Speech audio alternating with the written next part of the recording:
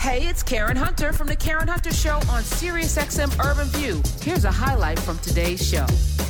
Can we survive if Ukraine does not? That is a question that all of us should ask. Are we surprised that the forces of evil are alive and aggressive in today's world? I'm not surprised, and you shouldn't be either. I write and sing about it because I can feel it. You should know about it because you can see. Unless you have a blind eye to it and don't want to do anything about it, you can see it. Those of us who know hate recognize the commonality of inhumanity. It is good versus evil, right versus wrong, tyranny over liberty. This is not just a Ukrainian war. Today, Ukraine is in the battle for the soul of the world. As we speak, the fighting forces of evil. We have seen what evil has and can do. Doesn't matter what country or color. Now, evil threatens the sovereignty of one country and the sanctity of all others. What additional tragedies will it take for us to stop this aggression? Hate has no color, has no loyalty, greed has no commitment, but to itself. Only you, the people, can prevent World War III. We must stand up to hate and kill hate before it kills us. I believe in the power of the people, all the people. We can stop this right now. That was Stevie Wonder, who apparently has vision and wisdom that is beyond measure. And he asked a question, which I start off the show reading from Martin Luther King's Where Do We Go From Here, Chaos or Community, which we will be studying tonight in office hours with Dr. Greg Carr in Nubia. And as I'm reading the book, I'm like, my goodness, here we are again, right back to this question of what are we going to do? Because these bounds, these drawn lines do not separate humanity. Only we separate humanity. And that's what Stevie Wonder is talking about. And I led the show with Mia Motley's speech yesterday in Ghana, talking about their 65th anniversary of their freedom, their independence. And I think it's all tied in. And I think Africa might be at the center of it. So I was like, let's bring in an expert who 2 weeks ago nobody was talking to. She was just minding her damn business, getting her PhD at the University of Pennsylvania. Now she's everywhere, and she's here today. Let me welcome in historian, writer, and PhD student at the University of Pennsylvania in history, Kimberly St. Julian Vernarn. Welcome. Thank you for having me. Thank you. It's good to see you. Good to see you everywhere. But more importantly, it's like media has been very lazy for the last decade or so, going to the same people about the same things because they don't do any work. You were in my timeline for a while. I reached out to you a while. We've worked it out for you to be here today. What has the last couple of weeks been like for you before we get into why you came here? Before 2 weeks ago, I was just a PhD student who was trying to not drink coffee all the time and eat vegetables occasionally. And I was tweeting about Ukraine, before the war started, because my research is on Ukraine and Russia, and just trying to help people understand the diplomatic negotiations that were going on. And then now I have almost 100,000 Twitter followers, and I was on CNN this morning, and I'm just I also need to read 3 books this week and grade papers. So it's really weird. I know about that. I'm laughing because I have an inbox full of papers to grade as well. So I sit in solidarity and pain with you, Dr. Julian Vernarn. Why, as a Black woman at the University of Pennsylvania, why did you focus on Ukraine and Russia as your discipline? So it goes back to elementary school. I watched this 8-hour miniseries called Russian Land of the Czars. And I was like, okay, it's just like Texas. I get this. I'm from Texas, if you can't tell by my accent. And in my freshman year of college, my first class I ever signed up for was a Soviet history course called Angels of Death, Russia under Lenin and Stalin. And since then, I've just been obsessed with the region. I've worked on it. I got my master's degree from Harvard in Russian, Eastern European, and Central Asian studies. I'm doing my PhD now in Russian and Soviet history and Eastern European history. I'm one of a handful of people of color who work on this history in the United States. And then you go to Ukraine, and as far as I know, there's two of us. There's me and Terrell Starr, and that's it, you know, the entire country. But it's really, I fell in love with the country. I lived in Ukraine. I did research in Ukraine, and I fell in love with it. Pause. When did you live in Ukraine, and what was that experience? Because, you know, I was so fascinated by your journey, and for us, you know, I'm evolving into this understanding of our global impact, Black people. Mm-hmm. Once we all evolve into that understanding of what that power looks like, I'm like, it's game over. Come on, y'all, wake the hell up. But you living with your afro, y'all, she's natural, right? She's natural. You're in Ukraine. Did you have the natural then, or were you? No. Okay. So I was in Ukraine in 2013. I was a baby grad student. I was working on my master's. And I got a weave put in because also no Black hair care product. It was just hard to maintain. But yeah, and I was like, oh, I'll try to look less Black. And so I'll just have straight hair and have a weave. Like, yeah, that's going to erase all this melanin. But yeah, I was there in 2013. I was in Kiev and Odessa, so the capital, and in southern Ukraine. And that's where I discovered Afro-Ukrainians. That's where I discovered that there is a diaspora, and I knew about it in Russia. I didn't know about Ukraine. I met Africans in Bulgaria when I was there working at an orphanage. We are everywhere. The diaspora is everywhere. And I think that's important for us to remember. Like right now, you know, the war in Ukraine, we've seen some absolutely terrifying and horrible scenes of racism against African students, against Indian students, Middle Eastern students. And I've seen a lot of Black Americans say, well, why should we care about this country? Why should we care if they lose the war to Russia? They should lose because they're racist. And it hurts because there are Afro-Ukrainians. There are Black people who are Ukrainian citizens. This is their home that's being destroyed. All these African students are victims of Putin's aggression. And I promise you, if you think the scenes you've seen from Ukraine are horrible, the scenes in Russia are downright terrifying. African students, African residents are regularly, abused by the police. They're victims of violence. So I think Russia is not the good person in this situation, either by invading Ukraine or by using what's happening, the scenes of racism against Ukraine. And I just tweeted a few minutes ago, the foreign ministry of Russia has on their Twitter page in English has tweeted a video of these African students. And they're saying, you know, look at how they're treated in Ukraine. Mm-hmm. And I'm like, you started the war. You're the reason why they can't leave. So yeah, I can talk about this all day, but yeah, let's do it. The diaspora is here. Like the diaspora is here, and we matter, and we are global, and our experiences are so different. But I think that's what makes this so beautiful. And when people think of Ukraine as a white country or Russia as a white country, it erases our history in these countries. African, presence has been in Russia and Ukraine since the 19th century. And actually the 18th century, when you have like Alexander Pushkin, the father of modern Russian, is a descendant of a Black slave. And like people in America don't know that, but we have done such amazing things for Russian and Slavic culture. And so when Ukraine, there are Afro-Ukrainians, they exist. And two of them are very famous. There's Jean Belenouk, and I've written about him. He is a Greco-Roman wrestler, gold medalist from the Summer Olympics, and he's a member of the Ukrainian parliament right now. He's helping this war effort. He's a member of the Ukrainian government, and he's Afro-Ukrainian. And he claims both. He says, I am Black and I am Ukrainian, and you can't take either of those away from me. Gaitana, she's a singer. Eurovision is super popular. How do you spell I've never that? gotten into Gaitana,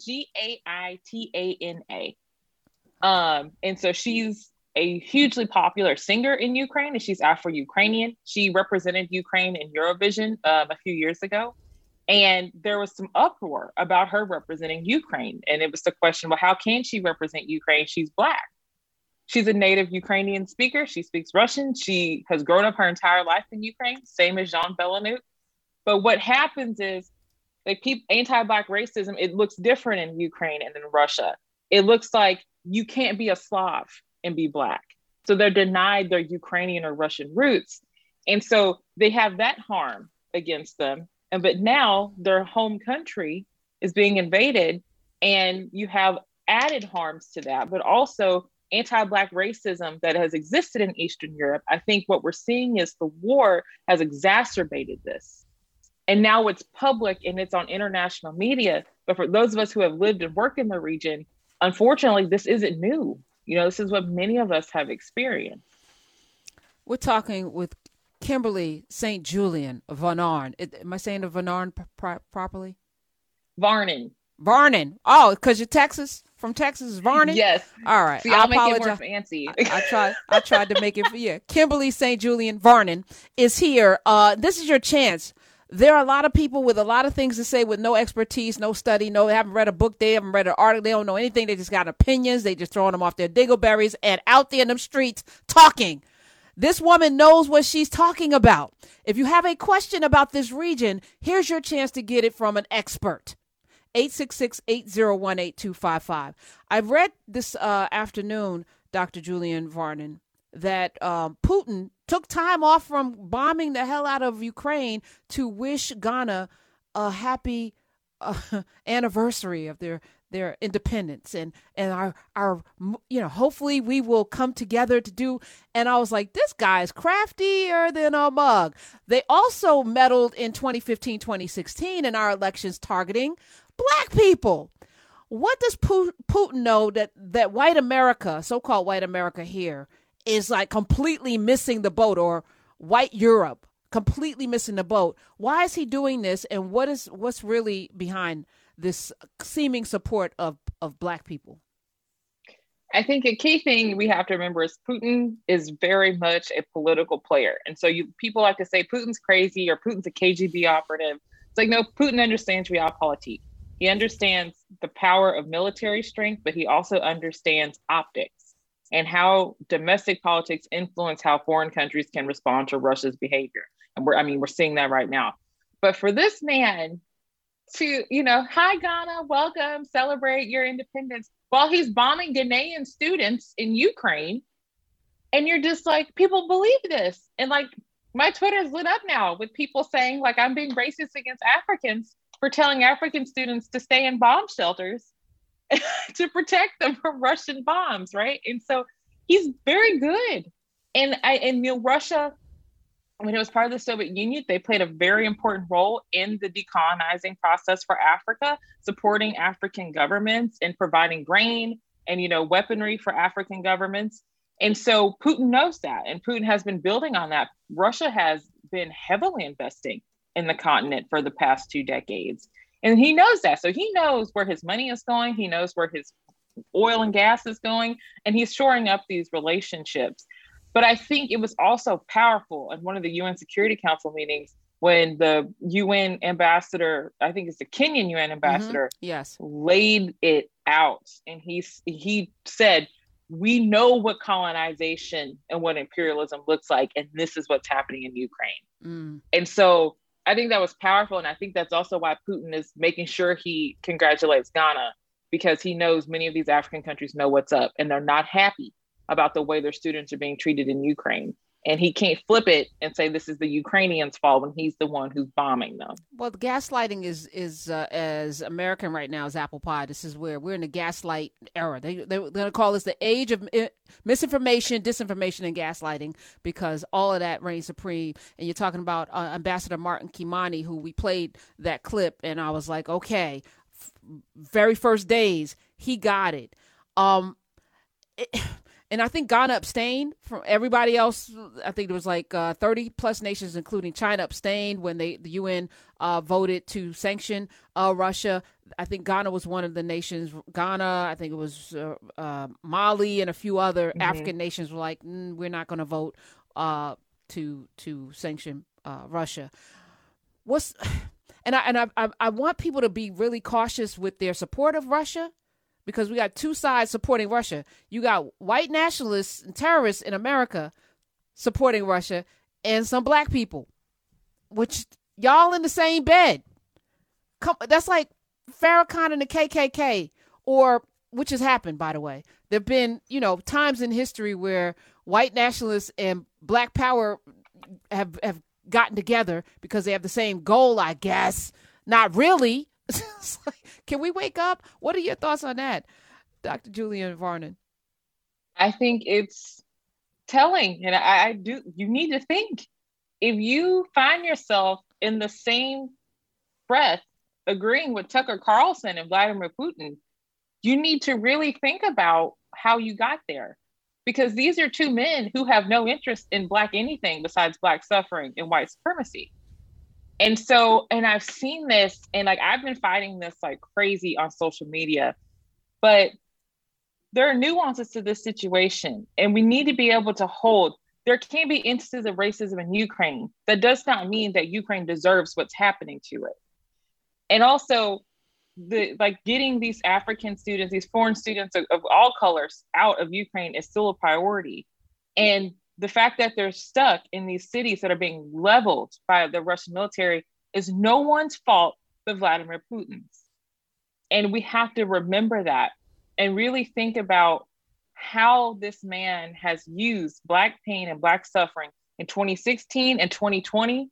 You could look at his comments about the George Floyd protests in the United States, calling it looting, saying these are acts of violence, pointing out, Black violence against white people in his speeches and saying that this would never happen in Russia. This is the man that you're supporting now in a neo-imperialist war against a former colony of the Russian Empire.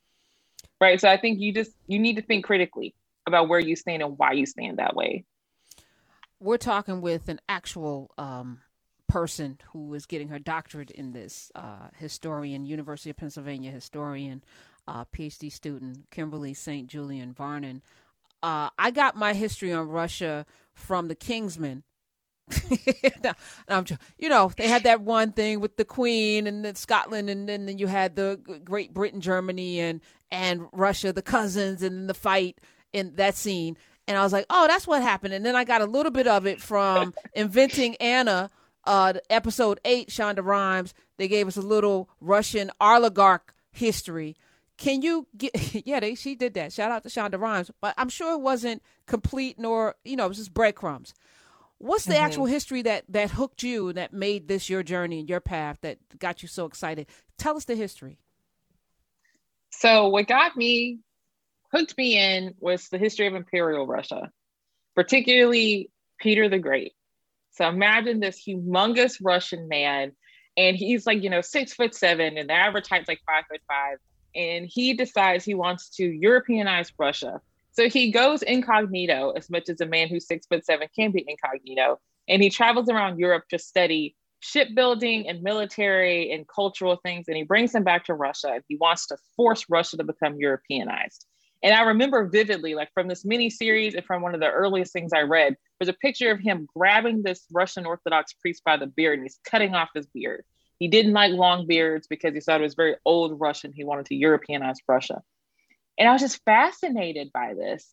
And, then you have Rasputin, which is probably one of the most famous parts of Russian history. He's in the Kingsman too. The Mad Monk. Yeah. I have to watch this movie because I haven't seen it. But, oh my God, Rasputin, the Mad Monk in Homeboy can suddenly cure anemia and hemophilia because the youngest son of Tsar Nicholas II was a hemophiliac. And he was the only person who could get Tsar Nicholas' son, Alexei, to stop bleeding.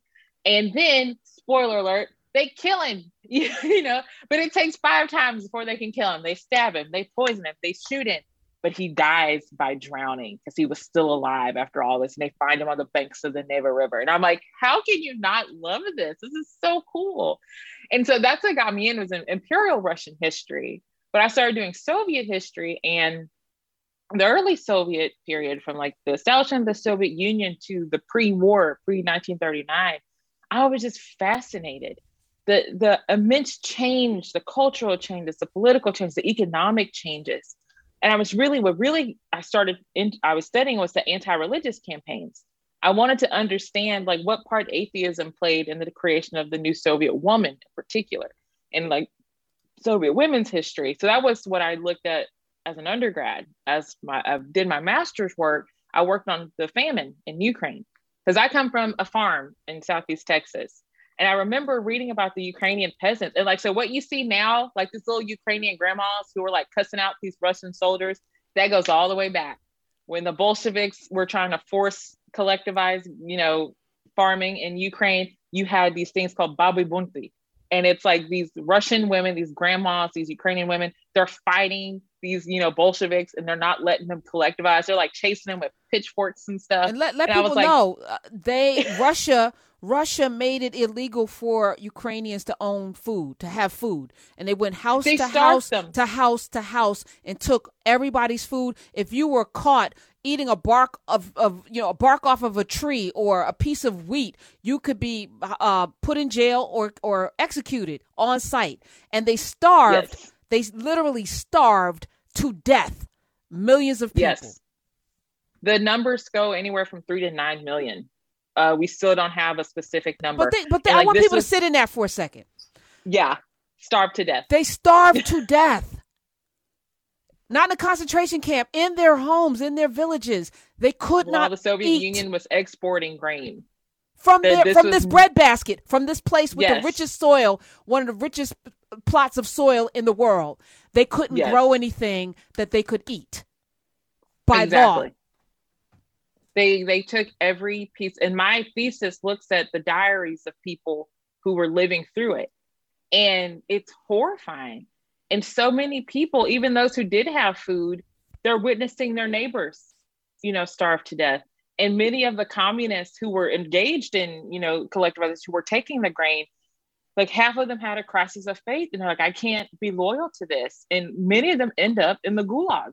They end up in prison camps because they were revolted by what they see. And so the problem is, like, Russia still says today that this was an accident, that this is just a bad growing season, while Ukraine contends, and it's true, this is a man-made, state-created famine.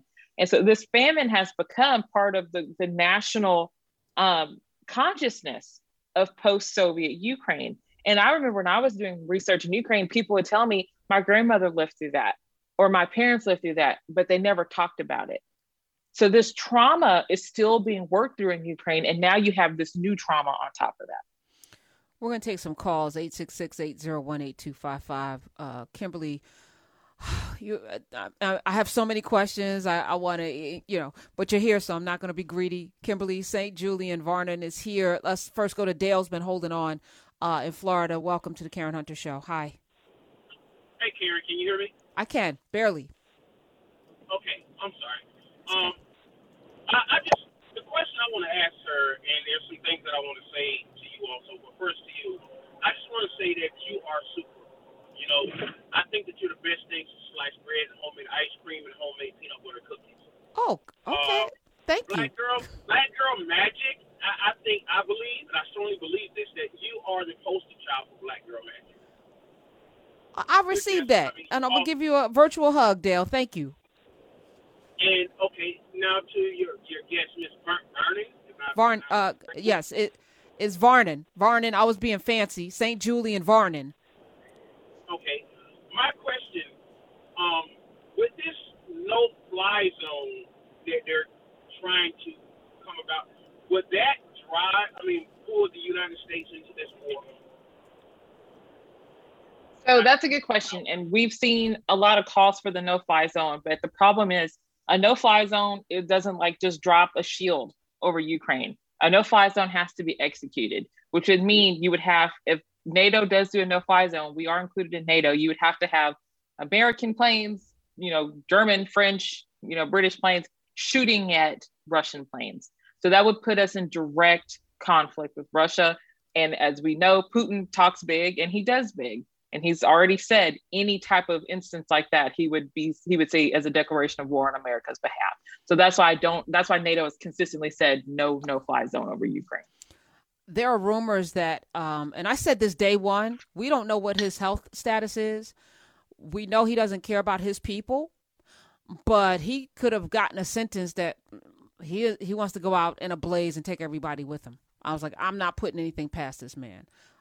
So I'm being measured, not trying to be an alarmist, but I'm like, I don't think he cares about the future. And he has enough money to have a bunker where he could live forever if he needed to. your thoughts on the threat that the world will see something that they've never seen before if they come against me. Empty bravado, or should we be taking it seriously? And if so, what should the response be? Because I'm of the thought that a bully like that, you don't let them do anything. I'm of that thought. Go ahead. So that's a good point. I have been working on Russia since I was 18 years old. And so we have to also know Putin is filthy rich. We have no idea but speculation, like hundreds of millions, possibly $1 billion is hidden. So I think this is one way in which capitalism actually works for us. He is not going to, do anything that would make him poor. And so I think this is the question. I mean, there have been rumors about his mental status and his health. It's like, well, if you're on death's door, what do? You go out with a bang. And I can't let myself think about that so I can sleep at night. But I think something that we have seen is that we know he wants Eastern Ukraine. He's made that very clear. And even in his negotiation points, he said with President Zelensky, he wants all of Luhansk and Donetsk, no NATO or EU for perpetuity for Ukraine. So I think those are still very concrete demands. And honestly, Putin knows he will never win in a direct conflict with the United States. That's been if the relatively small Ukrainian military is already causing this much havoc with Russia, there is no competition, period. And so I think the nuclear threat, it's the only threat Putin has left. What can Putin threaten anyone else with? Right? I mean, we've seen how the Russian army is having most of its success because of aerial assaults. That's the only reason they've made any ground really in Ukraine. So I think we have to also think about this. Putin is not operating from a position of strength anywhere else in the world, but in Ukraine. So I think that's important to remember. Okay, that's optimistic. Let's go back to the phones, 866-801-8255, except for that little part that I brought up. All right, Elliot in New Jersey, welcome. Thank you for calling. Hello, how you doing? Hey to you guys. I have two quick questions. In 2014, can you explain how that conflict started, and why does Putin want to have the eastern part, as you just said, of Ukraine? Like, what is? Because I've heard and I've read that that's the most important thing that he's concerned about. So can you elaborate on that? Sure. Okay. That's a good question. So I was actually in Ukraine a few months before the events of 2013, 2014 happened. So in 2013, you had these series of protests called Euromaidan, or the Revolution of Dignity. And so these are because then President Viktor Yanukovych, he refused to sign an EU association agreement. And this was overwhelmingly popular in Ukraine. Ukraine wanted to join the EU, so this was a slap in the face of the Ukrainian people. But they also knew it was because Yanukovych was aligned with Putin. So the protests happen. He sends in special forces, and they shoot and kill 100 Ukrainian civilians. So this is called the Heavenly 100. So Yanukovych is run out. Like literally, homeboy runs to Russia, and I believe he's living in Russia or Belarus right now. And so a new Ukrainian government is elected, and they immediately want to join the EU, and that becomes their key goal. And so what happens is, after this new government is formed, Putin starts this lie. He says the new government is fascist, it's Nazis, and it was put in place by the West. He fundamentally argues that the new Ukrainian government is a Western puppet. So all these things we see Putin, accusing Ukraine of today, he was accusing them of that in 2014 with a totally different administration and president. So in 2014 in the East, in Luhansk and Donetsk, so this is where knowledge of Russia can be helpful. You have these things called oblasts. So they're like super counties, essentially. They're very large regions. Within the two oblasts of Luhansk and Donetsk, you have smaller sections of those which declare themselves, they want to be independent and they want to be aligned with Russia. So you have pro-Russian forces there who are, who are pretty much armed by the Russians. And you have a hot war that begins. So over 8 years, over 13,000 Ukrainians have died in the war in Luhansk and Donetsk. So these two regions are the ones Putin declares independent and recognizes it as independent the day before the war that we're seeing right now in 2022 began. So that was a pretext. Another important aspect of this is Crimea. The Crimean Peninsula was Ukrainian. It was given to Ukraine during the Soviet period in 1954 by Nikita Khrushchev. So this is Ukrainian territory. In 2014, a fake memorandum was held. And I say fake because people are voting outdoors with guns pointed at them, held by people who are in the Russian military. And suddenly, overnight, Crimea decides it's going to become part of Russia. And literally overnight, Crimea becomes Russian. Russian law is, enforced. And here's something many people don't realize. And this is why I always argue all this happy-go-lucky feeling for Ukraine is very new, because it was not here in 2014. Crimean Tatars are a minority population. They're Muslims. And immediately when Russian power was established in Crimea, their community leaders were imprisoned and Crimean Tatar cultural practices and religious practices were oppressed. So when I warn about what could happen to Black and brown people in Ukraine, it's because we've seen what happened in Crimea and it does not look good. Well, I mean, we're watching in real time somebody sneaking out video footage of Russians being arrested, Russians having their phones snatched from them, young people snatched, and the cops are going through it to make sure they're not out there posting anything. We're watching 5, 6, 7,000 people get arrested every day, right? And in Russia, at the exact same time that there's a misinformation and disinformation campaign where the majority of Russians don't even really know what's going on. They're being told that the Russians are there to supply humanitarian efforts to Ukraine and food and things. At the same time, we have a 6'8" Black woman in custody in Russia.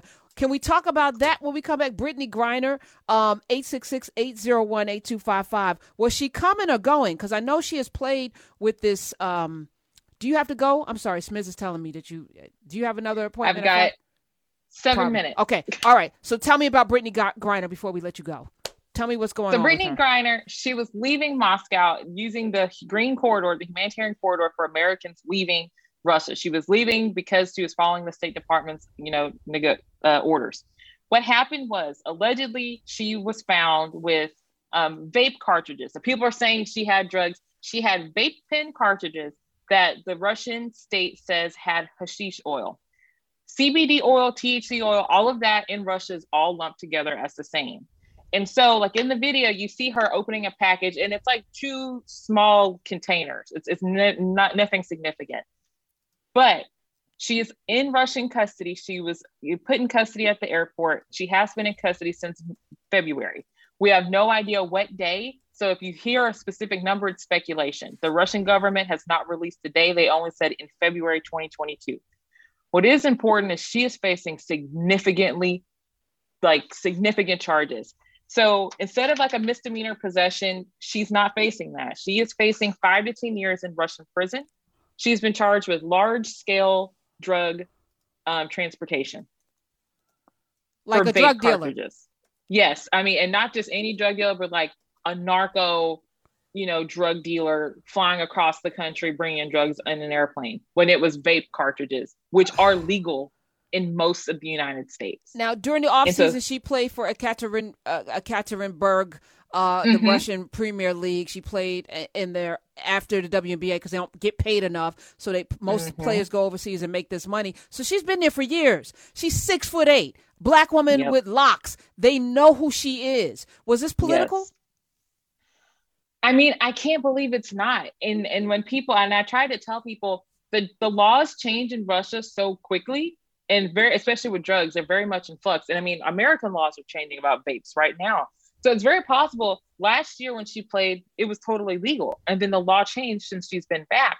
But also they could have known that she had these vape pens and she was just vaping. But because of the political situation, they saw an opportunity and they took it.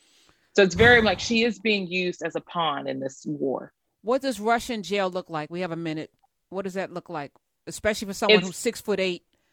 Oh, Jesus. It's terrible. It's absolutely terrible. Human rights violations are constantly happening in Russian prisons and jails. Tuberculosis is running rampant in Russian prisons and jails, and COVID-19. So when I say we're talking about her future and her life, we are talking about her future and her life. 2 white men Americans who have been in prison in Russia have talked about extreme abuse. One of them has been in and out of the hospital. And I think his family hasn't heard from him in a few months. So we need to get her out, because this is very serious. Oh my God. You just ran, can you come back, Kimberly? Let's continue. After the swarm, we're still going to be talking about it, because that's what we do here. We're not going to stop talking about it. You're a delight, but more importantly, I appreciate your scholarship. And thank you, Dr. Kimberly St. Julian Varnon. Appreciate you. Yeah, you're earning that. Hey, this is Karen Hunter. You can listen to The Karen Hunter Show live every Monday through Friday at 3 p.m. East on SiriusXM Urban View Channel 126, or anytime on the SiriusXM app.